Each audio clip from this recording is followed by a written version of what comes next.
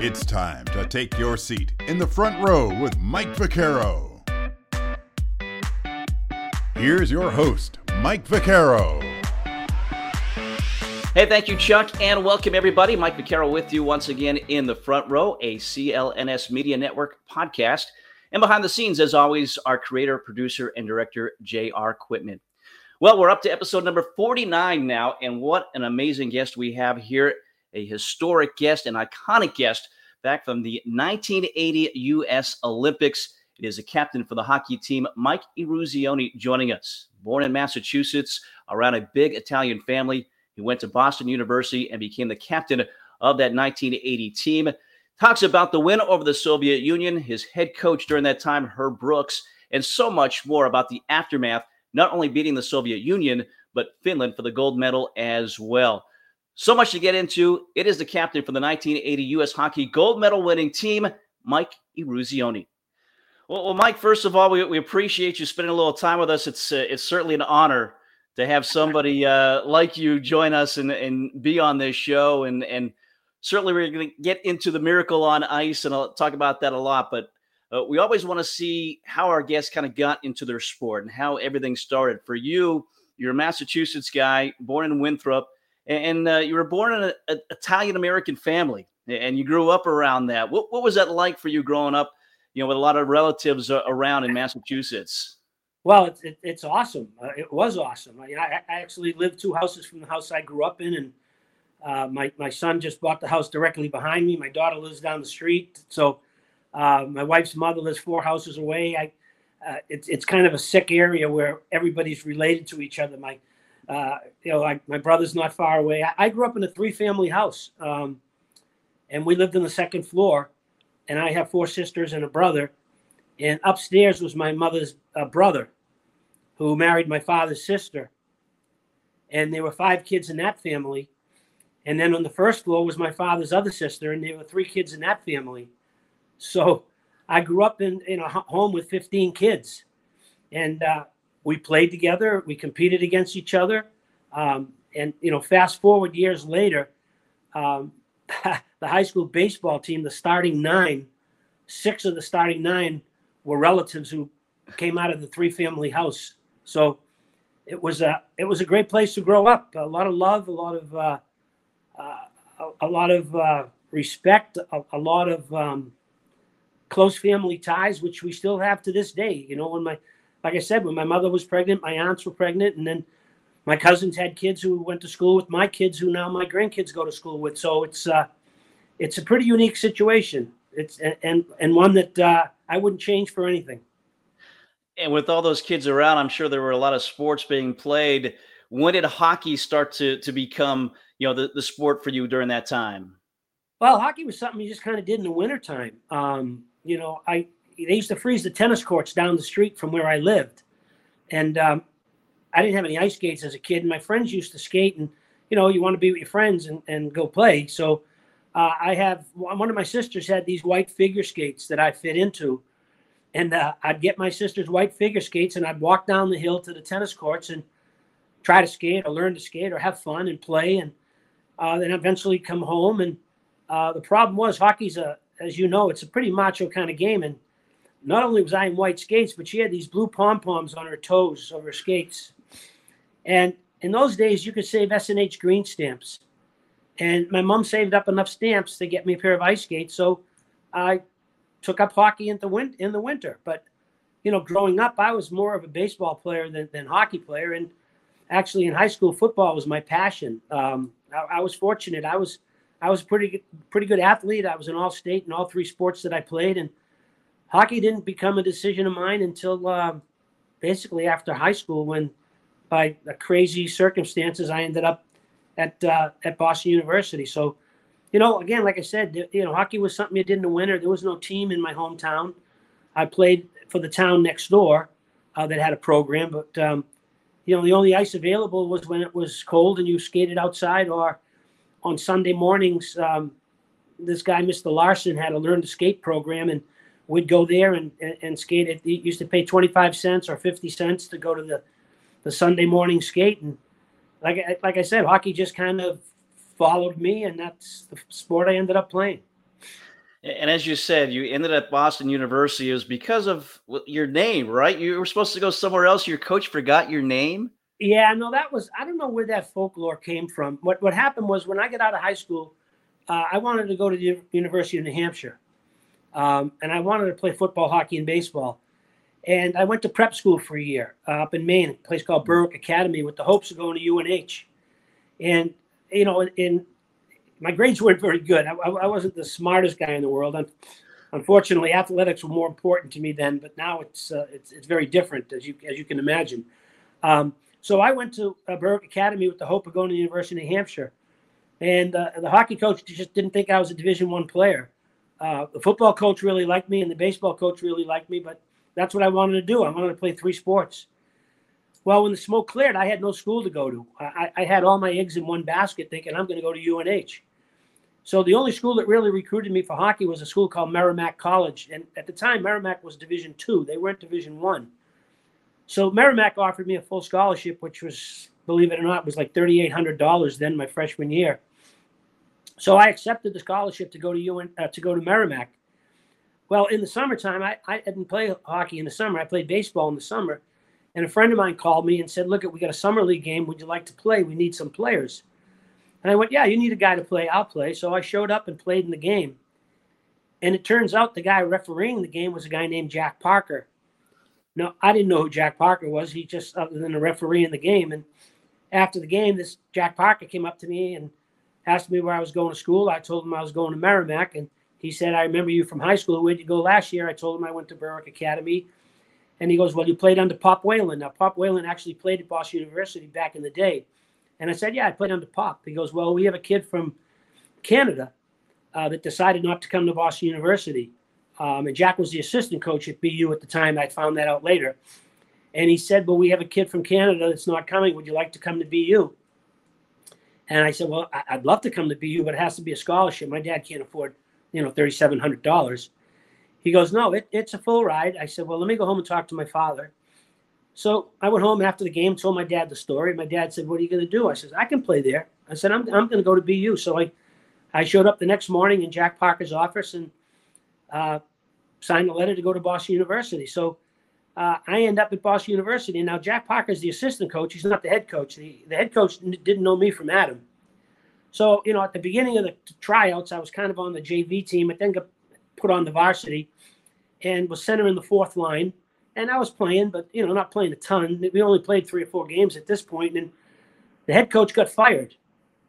And Jack Parker became the head coach. So I went from centering the 4th line to playing left wing on the 2nd line and led our team in goal scoring my freshman year.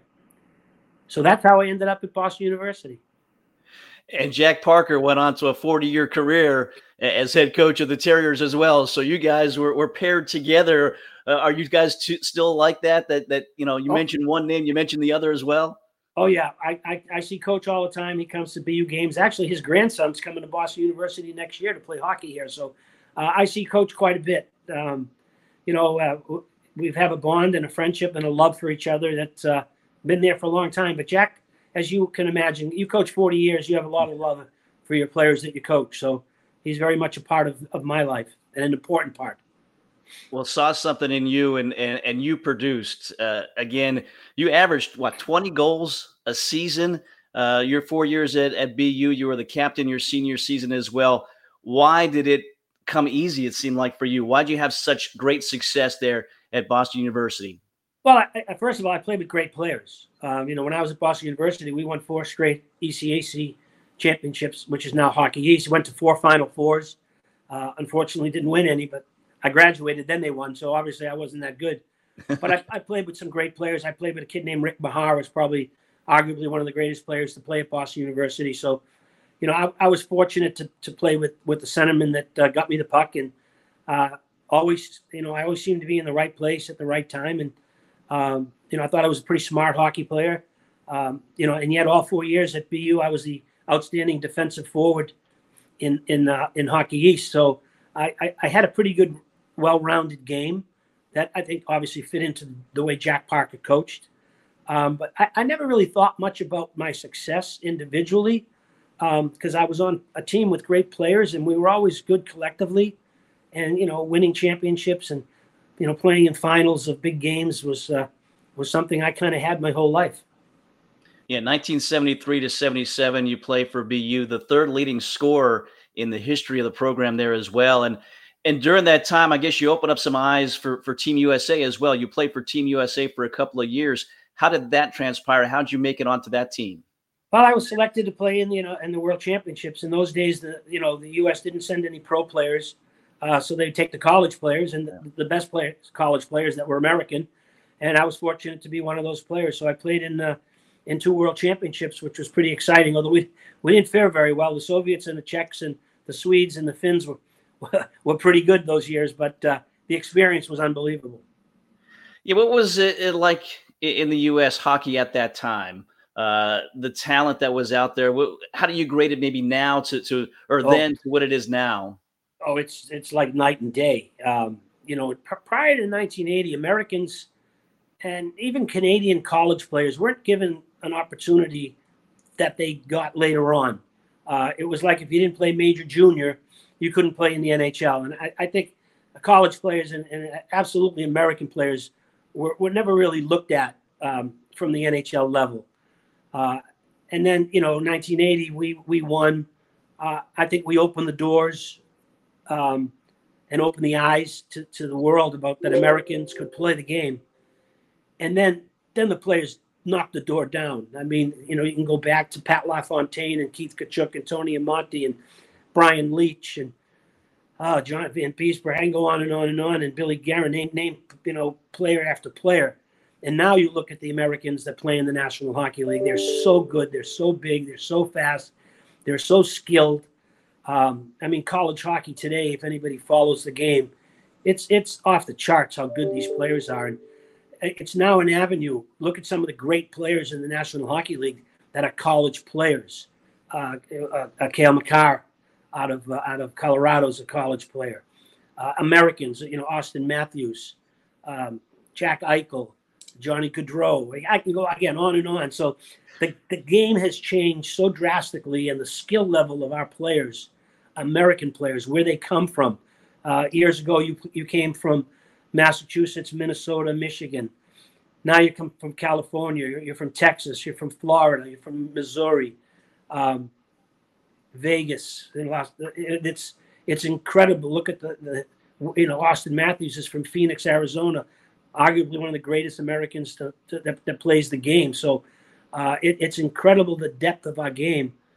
And not only our men, our women as well. Yeah. The growth of the sport is incredible. Yeah, you mentioned, college, the Frozen Four has become a big thing now these days. You start to see that on TV a little bit more now on the Division I college level. For you, again, a great career at BU. And then before 1980, you spent a couple of years in the IHL with the Gold Diggers. What was that experience like for you? Because it was pretty good. You were Rookie of the Year back in 1978. Yeah, well, again, you talk about my life, how strange things have happened that led me to Boston University and led me to the Olympic team. I graduated from college and I had a chance to play in the 76 team, Olympic team, and I decided I wanted to stay at Boston University. I thought, that was a team that was going to win the national championship, and I wanted to stay in school. We didn't, and I guess looking back, another part of my life that changed things drastically. So I graduated from college, and the New York Rangers had my rights. So I went to camp with the New York Rangers, and I had a really good camp. And John Ferguson was the general manager, and he called my agent and said, "Look, we're not signing any players right now, other than I think it was Ron Duguay. I think they signed, and maybe a couple of other young first round picks that they had." But, we really liked Mike, and he had a good camp. But we're going to send him to Toledo, Ohio, so he can play in Toledo for the Gold Diggers. And actually, you could play there as an amateur because I did not have a pro contract. I got paid every 2 weeks by the Gold Diggers, and I think I made $4,000 my first year in Toledo. So I go to Toledo coming from college hockey, and I'm like, oh, my God, what the hell am I getting into? And it was a great experience. I had so much fun. The people of Toledo and the Gold Diggers, they were like the Montreal Canadiens to the people in Toledo. And, I was American-born Rookie of the Year. We won the Turner Cup, which is equivalent to the Stanley Cup in the league. I think I finished second in our team in scoring. And I was all set to sign with the New York Rangers. Well, John Ferguson got fired as general manager of the New York Rangers, and Fred Sherrill became the general manager. And he called my agent and said, look, we're not signing any of John Ferguson's players. Mike is free to do what he wants to do. So at that point, I didn't know what I was going to do. And I thought maybe I go back to Toledo and try out for the Olympic team. Well, what I ended up doing was going to camp with the Colorado Rockies at the time. And I had a good camp with the Rockies, and they sent me to Philadelphia Firebirds. And I played 9 games with the Firebirds and got a call from Herb Brooks that if I played one more game, I'd be considered a professional. Why don't I go back to Toledo and stay in Toledo as an amateur and try out for the 80 Olympic team? So I packed my bags and went back to Toledo, finished the year, and got invited to try out for the Olympic team and made the Olympic team. And here we are talking today. So again, if John Ferguson never got fired, I don't know where my NHL career would have gone. There's no doubt I think I could have played.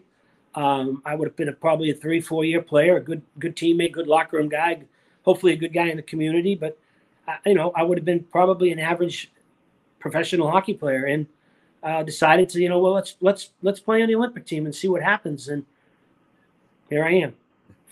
So a meeting with Jack Parker gets you to BC, as you said. The GM gets fired, and you make it to the Olympics. What was it like, that process, getting that team started in 1980? And as that team came together, there were, teammates of yours at Boston University. Herb Brooks was the Minnesota coach. So there were a lot of Minnesota players as well. What was it like bringing everybody together and everybody mixing together? Well, it was really easy to do. People questioned whether the Minnesota and the Massachusetts guys would get along, especially Minnesota and Boston University, the 4 of us. And Wisconsin and Minnesota was always a big rivalry. And Bowling Green with the 2 guys from Michigan was always a big rivalry with Minnesota. So people wondered, can these guys blend? And we blended right from the beginning. I mean, if you know the mindset of a hockey player, you realize at a young age how important your teammates are and how important it is to be a team. So we never had an issue. We laughed about it. 42 years later, we still laugh about it. It was, something that, we rallied around in some ways. So, once our team was picked to 26 players, we understood we weren't playing for Boston University or Bowling Green or Michigan or Wisconsin or Minnesota or North Dakota or Minnesota Duluth. We were playing for the United States, and we realized that right from the beginning. Herb Brooks, what was he like as a coach? Herb was like your dad. You love your dad, but sometimes you hate your dad because he makes you do things you don't want to do. And that was Herb. I mean, he challenged us every single day. He made us better players. He made us a better team. He always said there was a method to my madness, and we couldn't figure out what that was. But when the smoke cleared and we won the whole thing, we went, wow, now we know what he was talking about. But he was a great motivator. He was a great teacher of the game. What we were doing in 1980, NHL players are doing today. He was way ahead of his time in terms of blending our team and putting us together to win. And certainly you did. And as you said, it means more being you're playing for your country rather than your school. How about playing in your country, Lake Placid, New York, where the Olympics were in 1980? Did that add stress to you guys, or what was that like to be playing at home? I don't think we would have won if we were playing elsewhere. I think the home crowd, I think being in your own country in general, the food that you're eating, speaking English. I covered Olympic Games in Sarajevo and in France and in Norway, and I saw it can be a little difficult when you're out of your country. The food habits, the sleeping habits, everything's a little different. So to be in Lake Placid and to walk down the street in Main Street and see Americans and people waving the flag and watching the other athletes compete and spending time in the Olympic Village with all the athletes, especially the American athletes, I think it was a big plus for us. Any of the other athletes that you were starstruck seeing during that time, during the 1980s? Well, how can you not be starstruck without, mentioning Eric Heiden? Eric Heiden won 5 gold medals every other day outdoors, and the rink, the oval was right next to the hockey rink. So we would stand on the fence and look down and watch Eric just absolutely perform off the charts. I mean, you don't win 5 gold medals. That'll never happen again, because everybody specializes in speed, sports now. They skate 1 race or 2. Nobody's skating 5. So, I mean, that was absolutely amazing.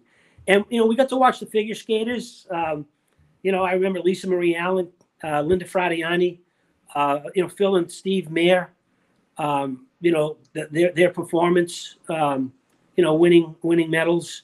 We didn't get to see the skiing, but we got to see the athletes after. So, there were times you got to know some of the athletes, and unfortunately for hockey players, we played every other day. And when we weren't playing, we were practicing. So you didn't really get to spend a ton of time with the other athletes, but do remember, some of their performances. Beth Hayden, Eric's sister, was a speed skater at the time. There was a big thing about the two of them possibly, winning some medals. So it's hard to remember back 40-something years ago, but those are some of the things come back into my head. Yeah, almost 43 years ago coming up here soon. But again, as you said, you were playing almost every other day. And in the group stage, you guys went undefeated, included a 7-3 win over Czechoslovakia, the team that was predicted to finish second. So at that point, did you think that this thing was rolling and this thing, something special is happening here? I hate to sound like Bill Belichick, but it was one game at a time. Yeah. We never looked beyond the next game that we were playing. We had a great tie against Sweden. Billy Baker scored arguably the biggest goal of the Olympics. If Billy doesn't score and we lose to Sweden, who knows how we respond against Czechoslovakia. But our confidence level, after the Sweden game increased, and after the Czech game increased, and then it was on to Norway, then it was on to Romania, then it was on to West Germany. And, the goal was to get to the medal round. I mean, that's what Herb talked about all the time was, let's get to the medal round. Get to the medal round. Who knows? Anything can happen. And we got to the medal round, and then you prepare for that next game. Well, February 22nd, 1980, it was the Soviet Union. Tell us what it was like preparing for that, going into that, and the message from Herb, getting ready for the Soviet Union. Again, the favorite. They had won so many medals leading into that, 4-time defending champions. What was it like, the message that he was giving you guys? It's a hockey game, and you got to be ready to play it. You can't make it any bigger than it is. When I talk to kids today, I tell them you can't get too high because then you're going to run around and not play your game. And if you're not prepared, you're too low, then you're going to get your head blown off. So I went into that Soviet game the same mindset that I went into the game against Norway.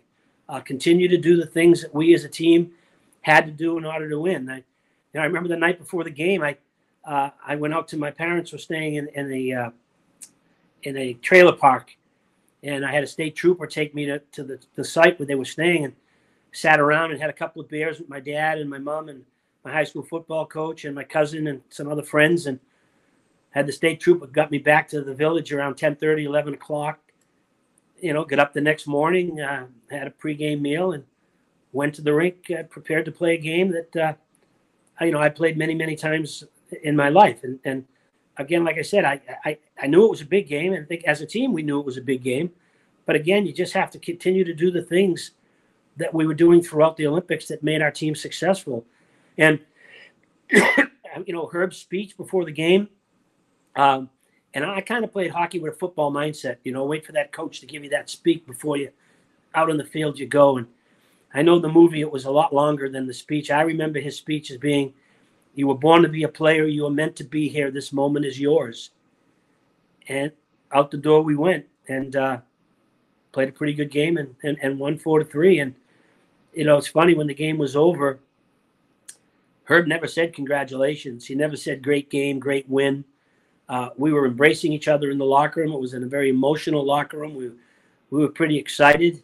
And, went back after the game. ABC grabbed Jim Craig and I to interview us, and that was the first time any of us had talked to the media during the Olympics. We weren't allowed to go to any of the press conferences, so this was the first time any of us had done anything. And the rest of the team went back to the house where our parents were staying. They called it the hostage house, and they watched the game because the game was on at 8 o'clock, and Jimmy and I didn't get a chance to see the game.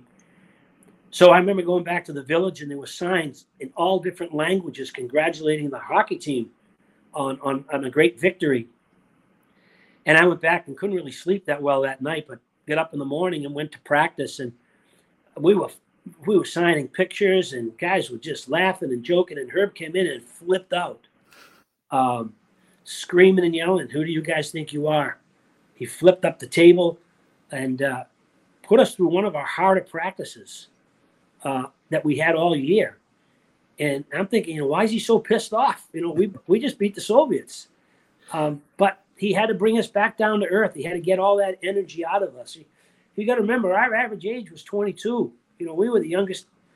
We'd be the youngest team in college hockey today. So we had some young kids that were just enjoying the moment, and Herb brought the reality back that we had another game to play. And I said to him years later, I said, Herb, we were ready to play Finland. You didn't have to skate us that hard. And as a matter of fact, after we beat Finland, I think we'd have been ready to play another game. That's the type of team that I played on. These guys just loved to play hockey. So, we beat Finland. We win the gold medal, and Herb never said congratulations. He never said great win. He let us enjoy the moment and enjoy the victory. Yeah, some people think that win over the Soviets was the gold medal game. It was not. You had one more to go. But let's go back to that game, because, again, it's a tight game. It's 3-3 in the third period, about halfway through. You just come onto the ice, take it from there, and tell us about what became the game-winning goal. Well, it's a play that came kind of out of nowhere. Actually, if you look back, it's almost the exact same spot that I scored against the Soviets when we lost 10-3. Matter of fact, I think it's in the exact same spot. But I came over right at Madison Square Garden. So, it's hockey's a game of reaction. Things happen, plays happen, and Buzzy Schneider came off, and I was up next. So Pavlich and Harrington were still on the ice. They were in Buzzy's line, and I remember coming over the red line, coming into the zone, and the puck went in the corner, and John Harrington did a great job of getting the puck and beat the Soviet player to the puck, and he chipped it up the boards to Mark Pavlich, and Pav got there the same time as the Soviet player did. And he kind of saw me coming across the blue line, and he kind of deflected the puck over to me. And the puck came to me. And it's amazing how many things can go through your mind in a short period of time.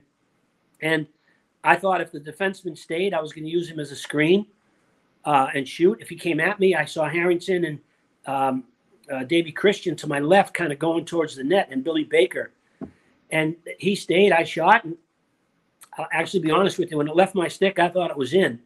But I didn't see it go in because of the defenseman in front of me. And the only thing I thought of was that I pulled it because I was going across my body. I thought I might have pulled it a little. And when I saw the replay, later, I did pull it a little, but enough to get under his blocker. And I didn't know it went in until I saw the people behind the net jump up in the air.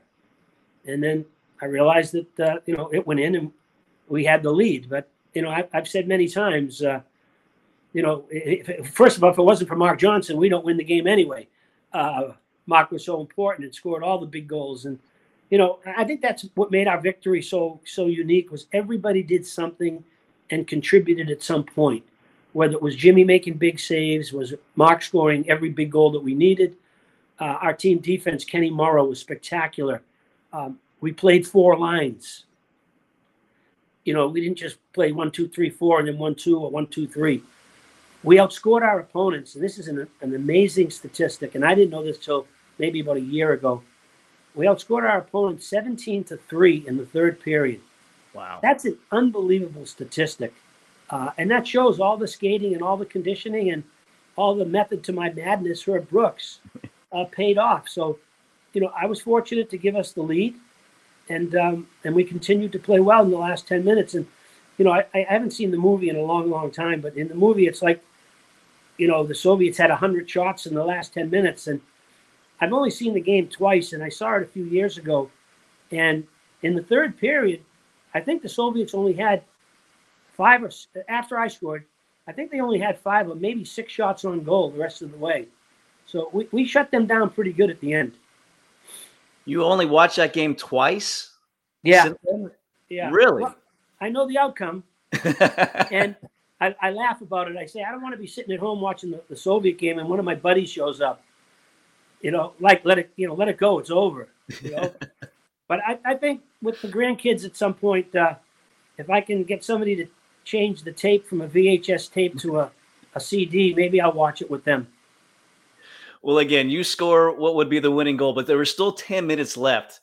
What were those 10 minutes like? It was pretty long.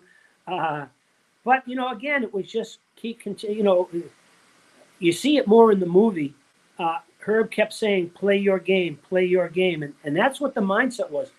Just continue to do the things that we were doing throughout the Olympic Games. Don't change because you have a lead. Don't do anything differently. Continue to do what made us successful. And, it was a long 10 minutes, but the clock eventually wound down and we ended up winning. You mentioned the fanfare afterwards. Was it, the non-U.S. fans? Was everybody against the Soviets at that time? Did that heighten the fandom that you guys, received? It was deafening in the building. It's funny, when you're on the bench, you could hear the USA chants, but when you're on the ice, you didn't hear anything. You heard a teammate asking for a pass or Herb whistling for a line change, and even on the bench, you still heard some of the chants, but never near as loud as it was from what people told me, because you're so focused at the task at hand. It's amazing what your mind can block out when you're focused on what you're doing. So, you're watching what's going on. You're waiting for your next shift to come up, and waiting for the guy in front of you, Robbie McClanahan in my case, and Robbie's coming over the boards. It's my job to go over after him, and we would play 4 lines in maybe a minute and 15 or a minute and 20 seconds. Sometimes you'd be out on the ice for 10 or 12 seconds and you'd change and somebody else would be jumping over the board. So it was really like you were in not a fog, but you were kind of just so focused on what was going on at the time that you weren't so clued to what was happening in the stands behind you or around you.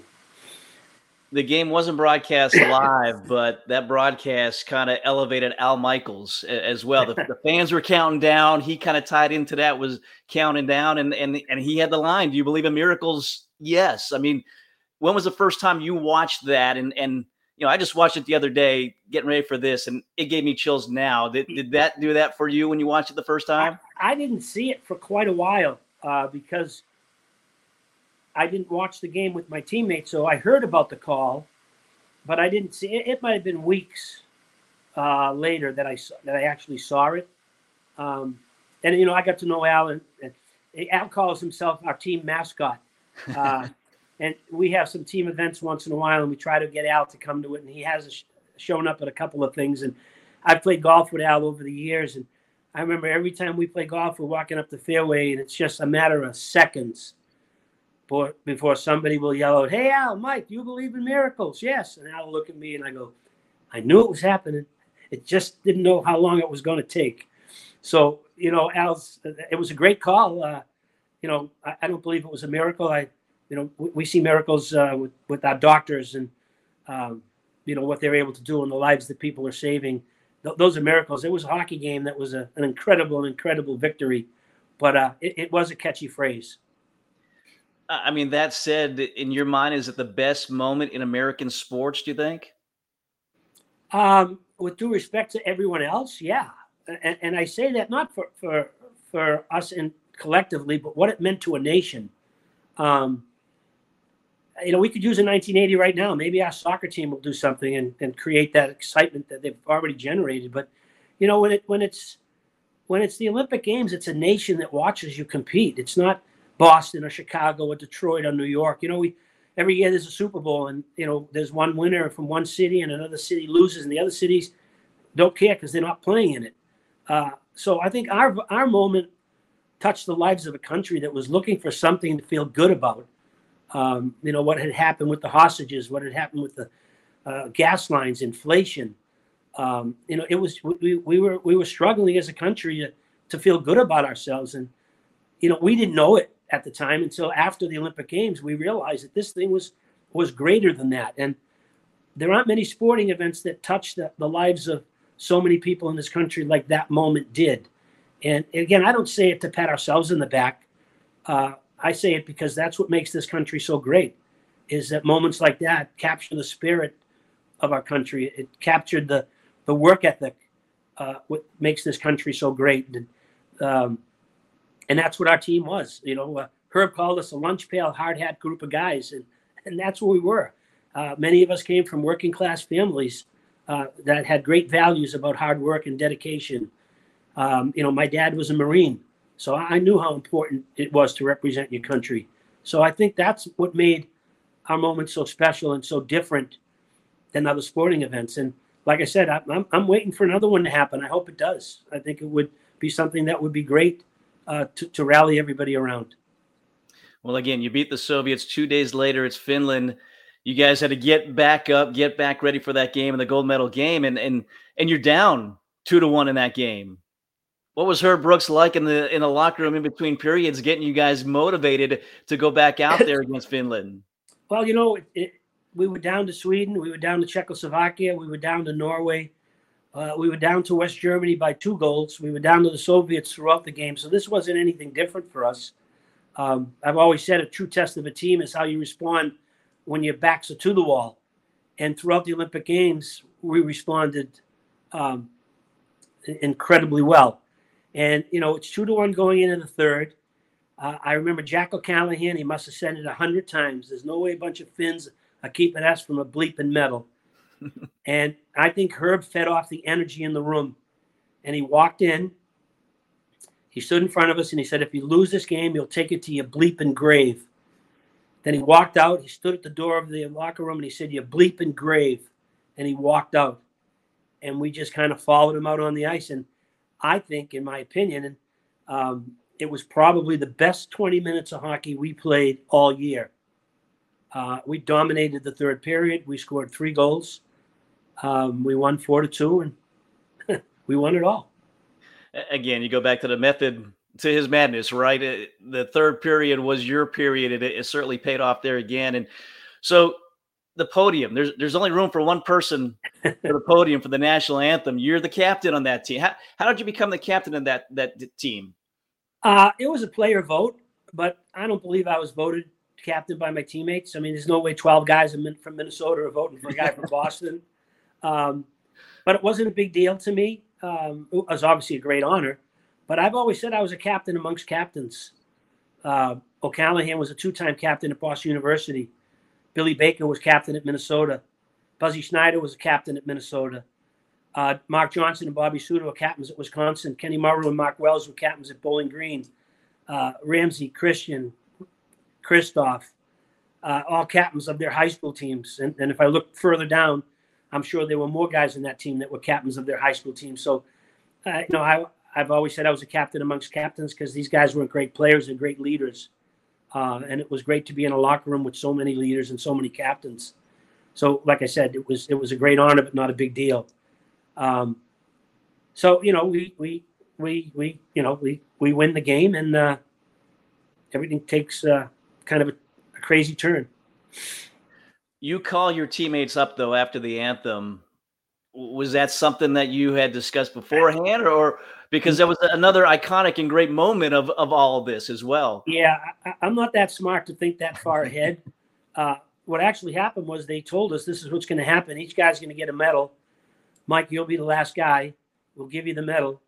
After you receive your medal, turn and the anthem will be played.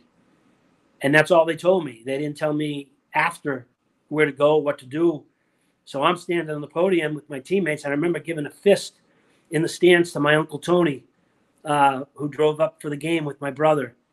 And I remember looking at my teammates, and they're kind of walking towards me like, where do we go? What do we do? And it was just a reaction. There's no way one person should be on the podium when it's a team event. And if you look back after that games, every Olympic game since 1980, it's a long platform where all the players stand on the podium, which is the way it should be. We all fit. I don't know if we'd all fit today, but we all fit then. Yeah, you may have started something again. Like you said, it's changed since then to where everybody can be part of that. And what was the aftermath like? I know you got a call from President Jimmy Carter. Yeah. What was it like right after that? It was just crazy. You couldn't go anywhere because people were like all over you. But we did go downtown. We went to a couple of bars. You got to remember the drinking age was 21, and 3/4 of my teammates weren't 21. But obviously we found a way to get everybody a few beers. Some players went back and celebrated with their parents.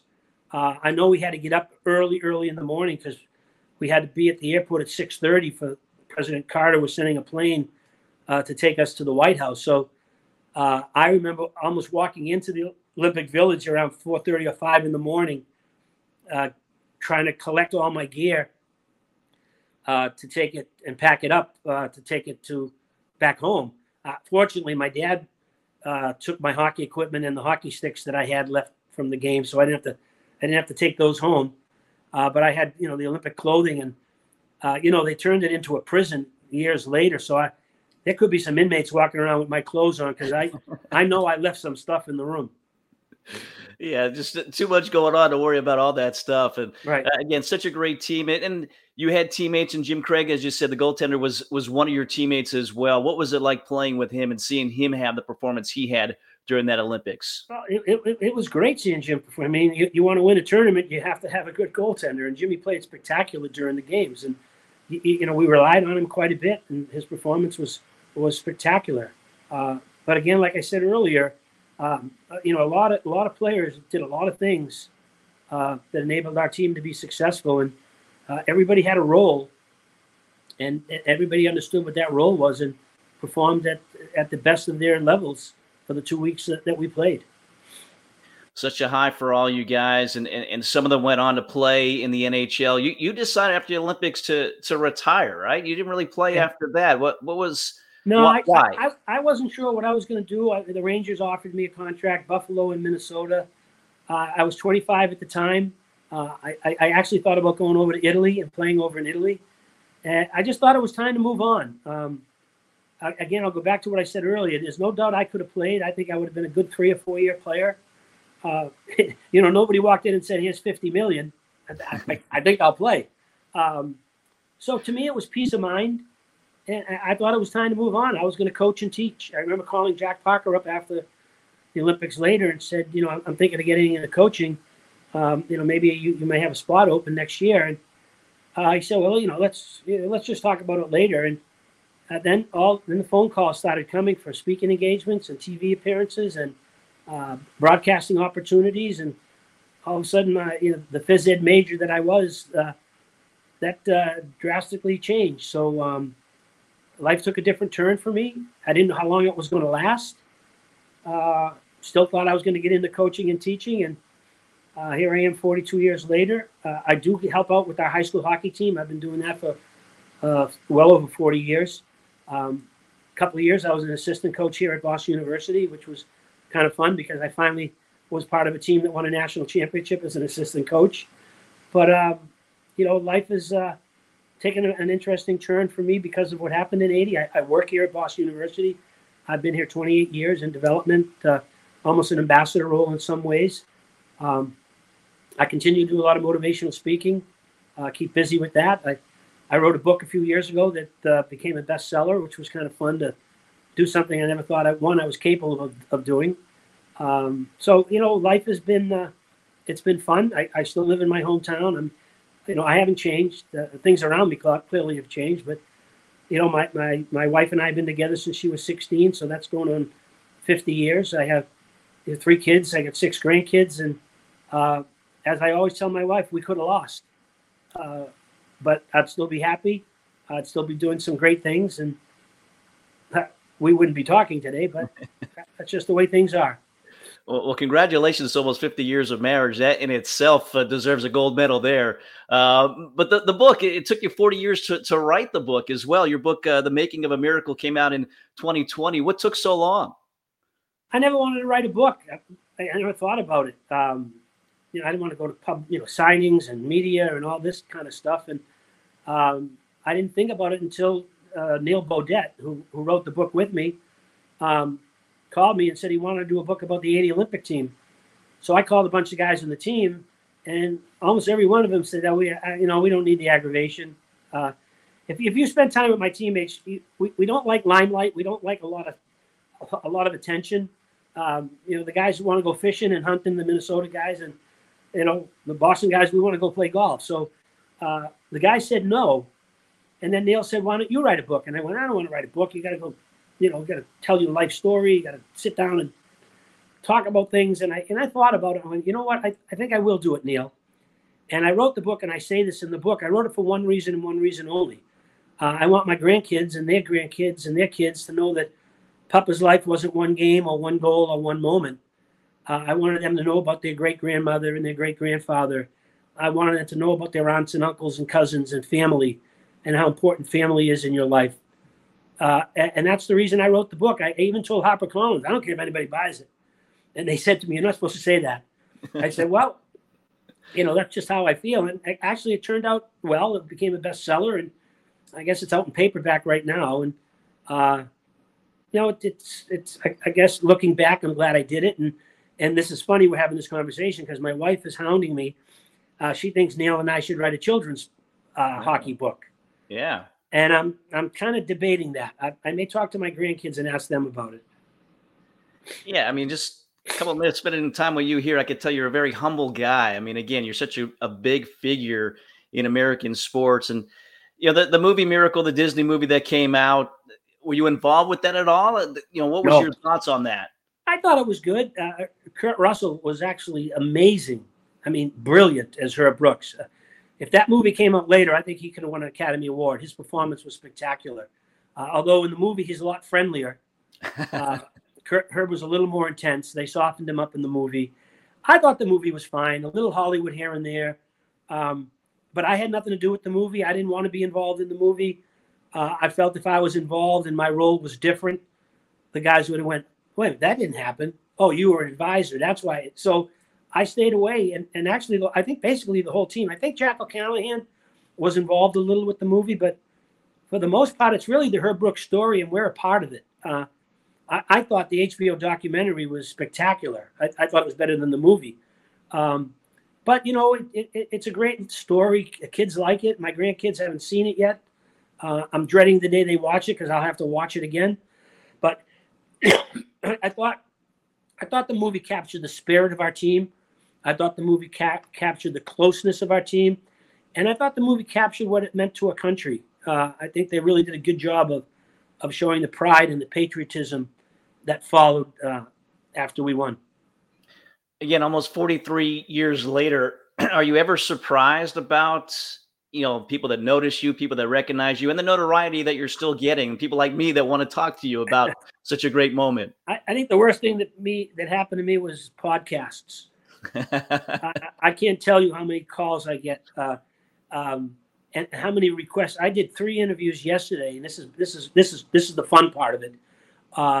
2 college students and 1 high school student that are doing their thesis on the Cold War. And I get that call a lot. They want to talk about what was going on in 1980 with us and the Soviets.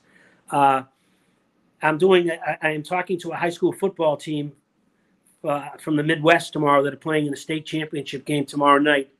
And they asked me if I'd call the locker room before the game. So I get a lot of those things. It does surprise me, but it doesn't surprise me because everybody wants a feel-good story. And our story and our team is a feel-good story. Now, I don't know what my win-loss record is over 42 years of talking to teams before big games. I don't know if I'm above 500 or below, but everybody's always looking for an edge in some way. So it doesn't surprise me what sometimes has happened, and sometimes it does. But people come up to me and they'll say, "I remember where I was when we won," and I'll go, I didn't know you were on the team." But that's what the moment meant. And you saw the letters I get in the mail from young kids wanting autographed pictures. They heard about it from their grandfather or their grandmother or their mother and father, or they watched the movie. So it's a great story. It's a feel-good story. And we need to talk about more positive things in this world than the negative things. Well, I know you're somewhat responsible for one victory, and that's the Red Sox over the Yankees in 2004. We had Trot Nixon on our show, and he said that in 2004 they were down 3-0. They watched the movie Miracle, and then you came into the clubhouse, right? My dad, who passed away a while ago, was a fanatical Red Sox fan, and they were down. I think it was 3-1, and I got a call from the Red Sox to bring the ball out to start to the game, to bring the ball to. So I'm in the dugout, and first of all, I'm a fanatical Red Sox fan and baseball guy. I played in Fenway when I was a kid, and they had highlights of 1980, and it said, if it happened then, it can happen again. Please welcome Mike Eruzione. And I come out of the dugout, and I put the ball on the mound, and I believe Pedro pitched that game, and they won. And I went home, and I got 40 copies of the movie Miracle and brought them in the locker room to give to the team and for them to watch. And they went on and won the World Series. And my dad, till he passed, always said, if it wasn't for me, the Red Sox never would have won the World Series. So if you talk to Trot Nixon, tell him thanks for remembering that moment, because it was one of my highlights after the Olympic Games to be not a part of it, but a silly story about it. Yeah, Red Sox fans look at you in a whole different light than the rest of the country from 1980. 2004 was more important to them, for sure. Mike, this has been a lot of fun. Again, I know you're very busy, as you said, a lot of speaking engagements and different things. How can people follow you? How can they kind of still keep up with you? And again, another anniversary coming up here soon, 43 years. Yeah, you know what? I'm not a social media guy. I am on Twitter, and that's about it. I think somebody told me I have Instagram or something like that maybe my son maybe has and runs for me, but I don't follow it. I hate it. I'm not on Facebook or Twitter. I use to thank people for things that I speaking engagements and business things that I do at Boston University. But I don't have a website. I don't think I have a website. But you can find me at Boston University. Pretty easy to find. You can Google me, I guess. I think that's the only way to find me, but I'm easy to get a hold of. Well, again, incredibly humble, such a big figure in American sports. Again, the biggest moment, one of the biggest moments out there, as you said, in American sports. And it has been an honor to have somebody like you join us for our podcast here today. I can't thank you enough for spending a little time with us, Mike. Well, thank you very much, and have a great holiday season, and stay safe. Well, great stuff there from Mike Eruzione. We appreciate him joining us, taking some time out of a very busy schedule, what he's doing now, talking to a lot of teams, and big Red Sox fan, certainly helped them to that win in 2004, no doubt about that. Great stuff there. And again, we thank you for watching, for listening to this week's episode number 49, featuring Mike Eruzione. We'll hope you subscribe. We'll have more great guests coming up. Again, reminder, this is a CLNS Media Network podcast. Be sure to check them out and check out other great podcasts as well, including Cedric Maxwell, one of our previous guests. Thanks for joining us here today in the front row with Mike Vaccaro. Have a great day, everybody.